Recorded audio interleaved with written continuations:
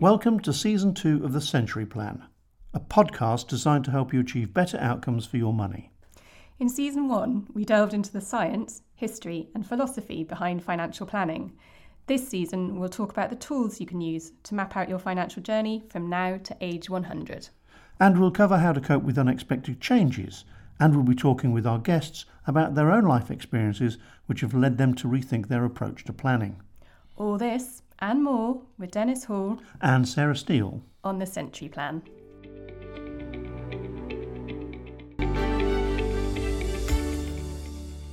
So this season we're talking about the tools of investing rather than the rules. And in our last episode with Abraham, we talked a little bit about risk profiling questionnaires, and I think we've mentioned them a few times before as well. And we talk about why we don't like them and how they might even lead to suboptimal outcomes for investors. So if you've recently filled out one of these, this is going to be an interesting episode for you. Well, I hope so, yes. I mean, they're probably the first port of call for anyone who's going for investment advice. One of the pieces of paper that we laid in front of them is a risk profiling questionnaire. It's a common tool for allegedly assessing an investor's risk tolerance, which is then used to create the investment strategy that supposedly aligns with their preferences. But they have several significant downsides and limitations, so I don't like using them. For one, I think they are quite subjective.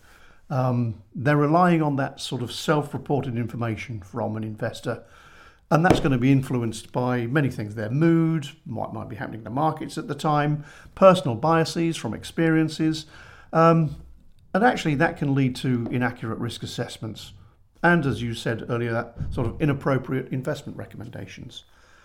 And they're static. They tend to happen once at the beginning of the exercise. They might get asked for again if somebody wants to change that something around their investments, but it's not a dynamic approach to anything, and they're limited. The questions tend to be around an investor's sensitivity to market volatility without considering all the other important factors that we want to bring into the equation, such as their financial goals, their time horizon, liquidity needs, i.e. their overall financial situation. And ignoring these actually results in a mismatch between what they need and what might be recommended. And I think what we find is there's seems to be some herding that's going on. I don't know why it is, but most people seem to come out as a particular sort of risk profile. And I don't know whether that's people just following the crowd or just trying to answer these questions as though they're expected to answer them. And they're not even standard across institutions. There is no standard risk profiling questionnaire. So that can create some inconsistencies if you go and talk to one firm over another. And there's that emphasis on short-term risk. It's kind of, what are people looking at in the short term? And I'm more concerned with their long-term goals and the different kinds of risks that then get sort of included in the equation, like inflation and longevity risk. And these aren't adequately addressed by these questionnaires. And at the end of the day, it's a questionnaire. It does nothing to help inform the investor about what they need to do, and even why the underlying investment strategy is right for them. It's just a lazy way, I think, of making decisions, poor decisions often, that are driven to some extent by regulatory and legal concerns. I mean, I recall being an advisor when there wasn't a financial services authority, or there was no regulation, and sort of this exercise came in to try and get some measurement of risk, or at least trying to match an investor's risk profile to some extent with their financial situation. But this is a poor way of doing it, and it's not even a regulatory requirement to have a risk questionnaire of this format. Right. So it's not something that the Financial Conduct Authority say you have to do? No, not in this format. Okay. I think a lot of people think that it is. It is, and a lot of compliance departments. And it's an incredibly easy tool, an incredibly easy thing to do to try and get standardisation across a firm of advisors. We'll ask all our clients this questionnaire, and they'll just come up with some answers which so they can then put them into sort of pre-populated portfolios. Yeah. let's highlight a couple of points you've made there because they've cropped up before in our conversations. I think one is about that herding mentality, with most investors categorised as balanced investors, which I know our research indicates is suboptimal for many people. So what is suboptimal about a balanced portfolio? Well, I've said it before, there has been a dramatic shift in life expectancy in the 40 or so years that I've been an advisor, but also a shift in the way that people fund their retirement. That old balanced portfolio might have worked once when people were retiring at 65 and probably being supported in the main by both state pension and an employer's final salary pension, and any savings they'd accumulated were probably for luxuries rather than necessities. So there's been a huge change, and that old balanced portfolio doesn't meet the needs anymore, particularly as people are living longer. You know, that you can put at least a decade on the average lifespan. And I suppose the kind of people that I'm meeting are living even longer than that, well into their 90s. So we've analysed a lot of academic research, and everything that we look at points to increasing the equity content of retirement portfolios. Yeah. I was almost going to say that that's increasing the investment risk, but that would be wrong. Holding too much long-term money in cash or safer assets would be riskier. The higher the equity content, the better the long-term probability that your money will outlast you rather than the other way around. And portfolios shouldn't be constructed based purely on volatility, but they should be constructed based on financial goals and needs, and it should consider the time horizon alongside any short-term liquidity needs. Okay, so it's what we've been talking about before, but coming back to it again, just to consider the long-term view. Always consider that. Yeah, always consider a long-term view rather than that just be driven by short-term fluctuations, panics, volatility, what we've read in the newspaper today. Yeah. We've mentioned capacity for loss before, and Abraham last episode mentioned sequencing risk. The two sound related. What tools do you use to measure and protect investors? Well, let's start with the first one, capacity for loss. And in the context of investments, this is referring to an investor's ability to tolerate or absorb a financial loss without significantly impacting their overall well-being or their ability to meet those financial goals. It's critical. In my view, it's critical in determining the real risk tolerance and the appropriate investment strategy. So to deal with that, we would normally begin with cash flow modelling.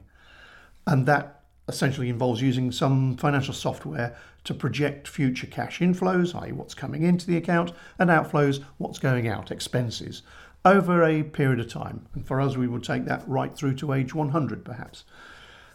And this technique creates sort of a detailed financial plan that looks at various sources of income, not just earned income, but retirement income, investment income. And it looks at expenses, returns from investments, returns from cash, taxes, and all other financial considerations, sort of when might there be some large capital events in the future.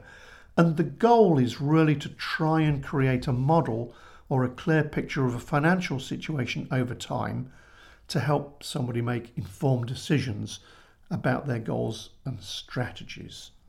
All right, so would it be fair to say that assessing an investor's capacity for loss is crucial for aligning their risk tolerance with their investment strategy?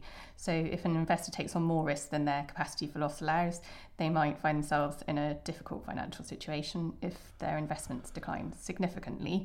But on the other hand, if an investor is too risk averse relative to their capacity for loss, they might miss out on potential returns, which they need to achieve their financial goals. Yes. Yeah, so we're considering that capacity for loss along with their goals and their time horizon when designing the investment strategy. And this, I'll call it a rounded approach, aims to create a portfolio that is well suited to the individual's financial circumstances and objectives.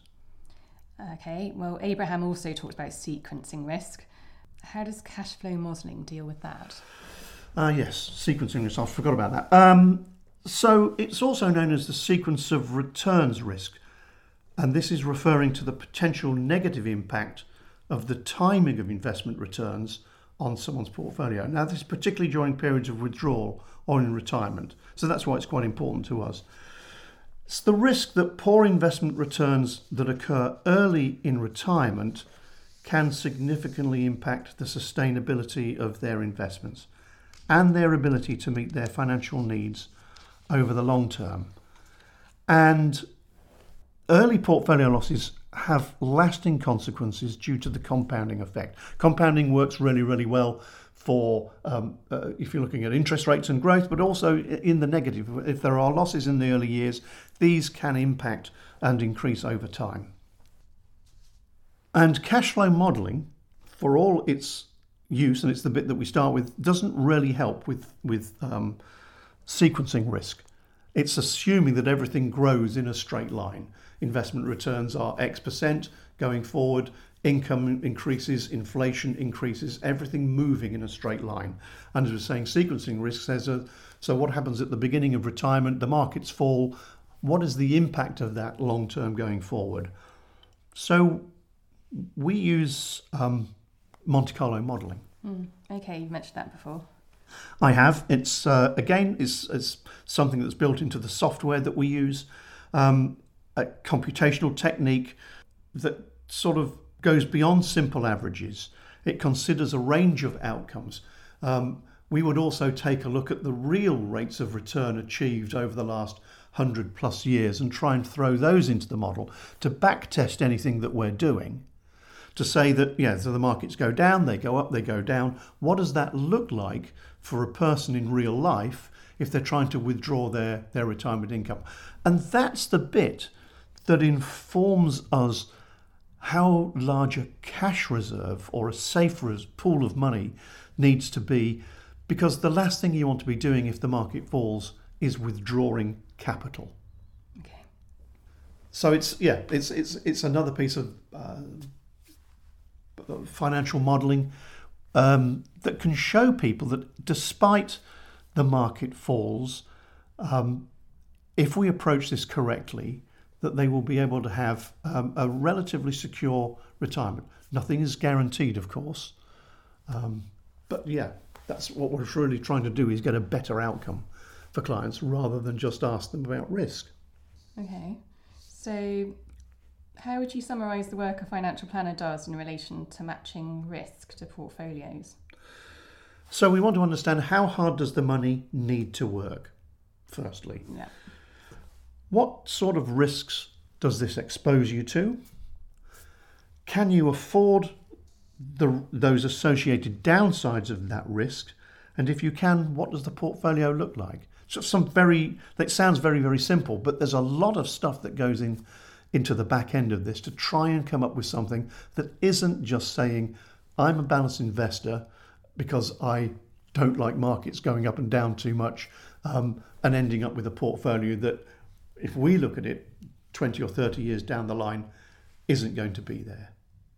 It's not going to last. In fact, I read something yesterday that said something like that 2/3 of people entering retirement don't have enough money to support the standard of life that they want.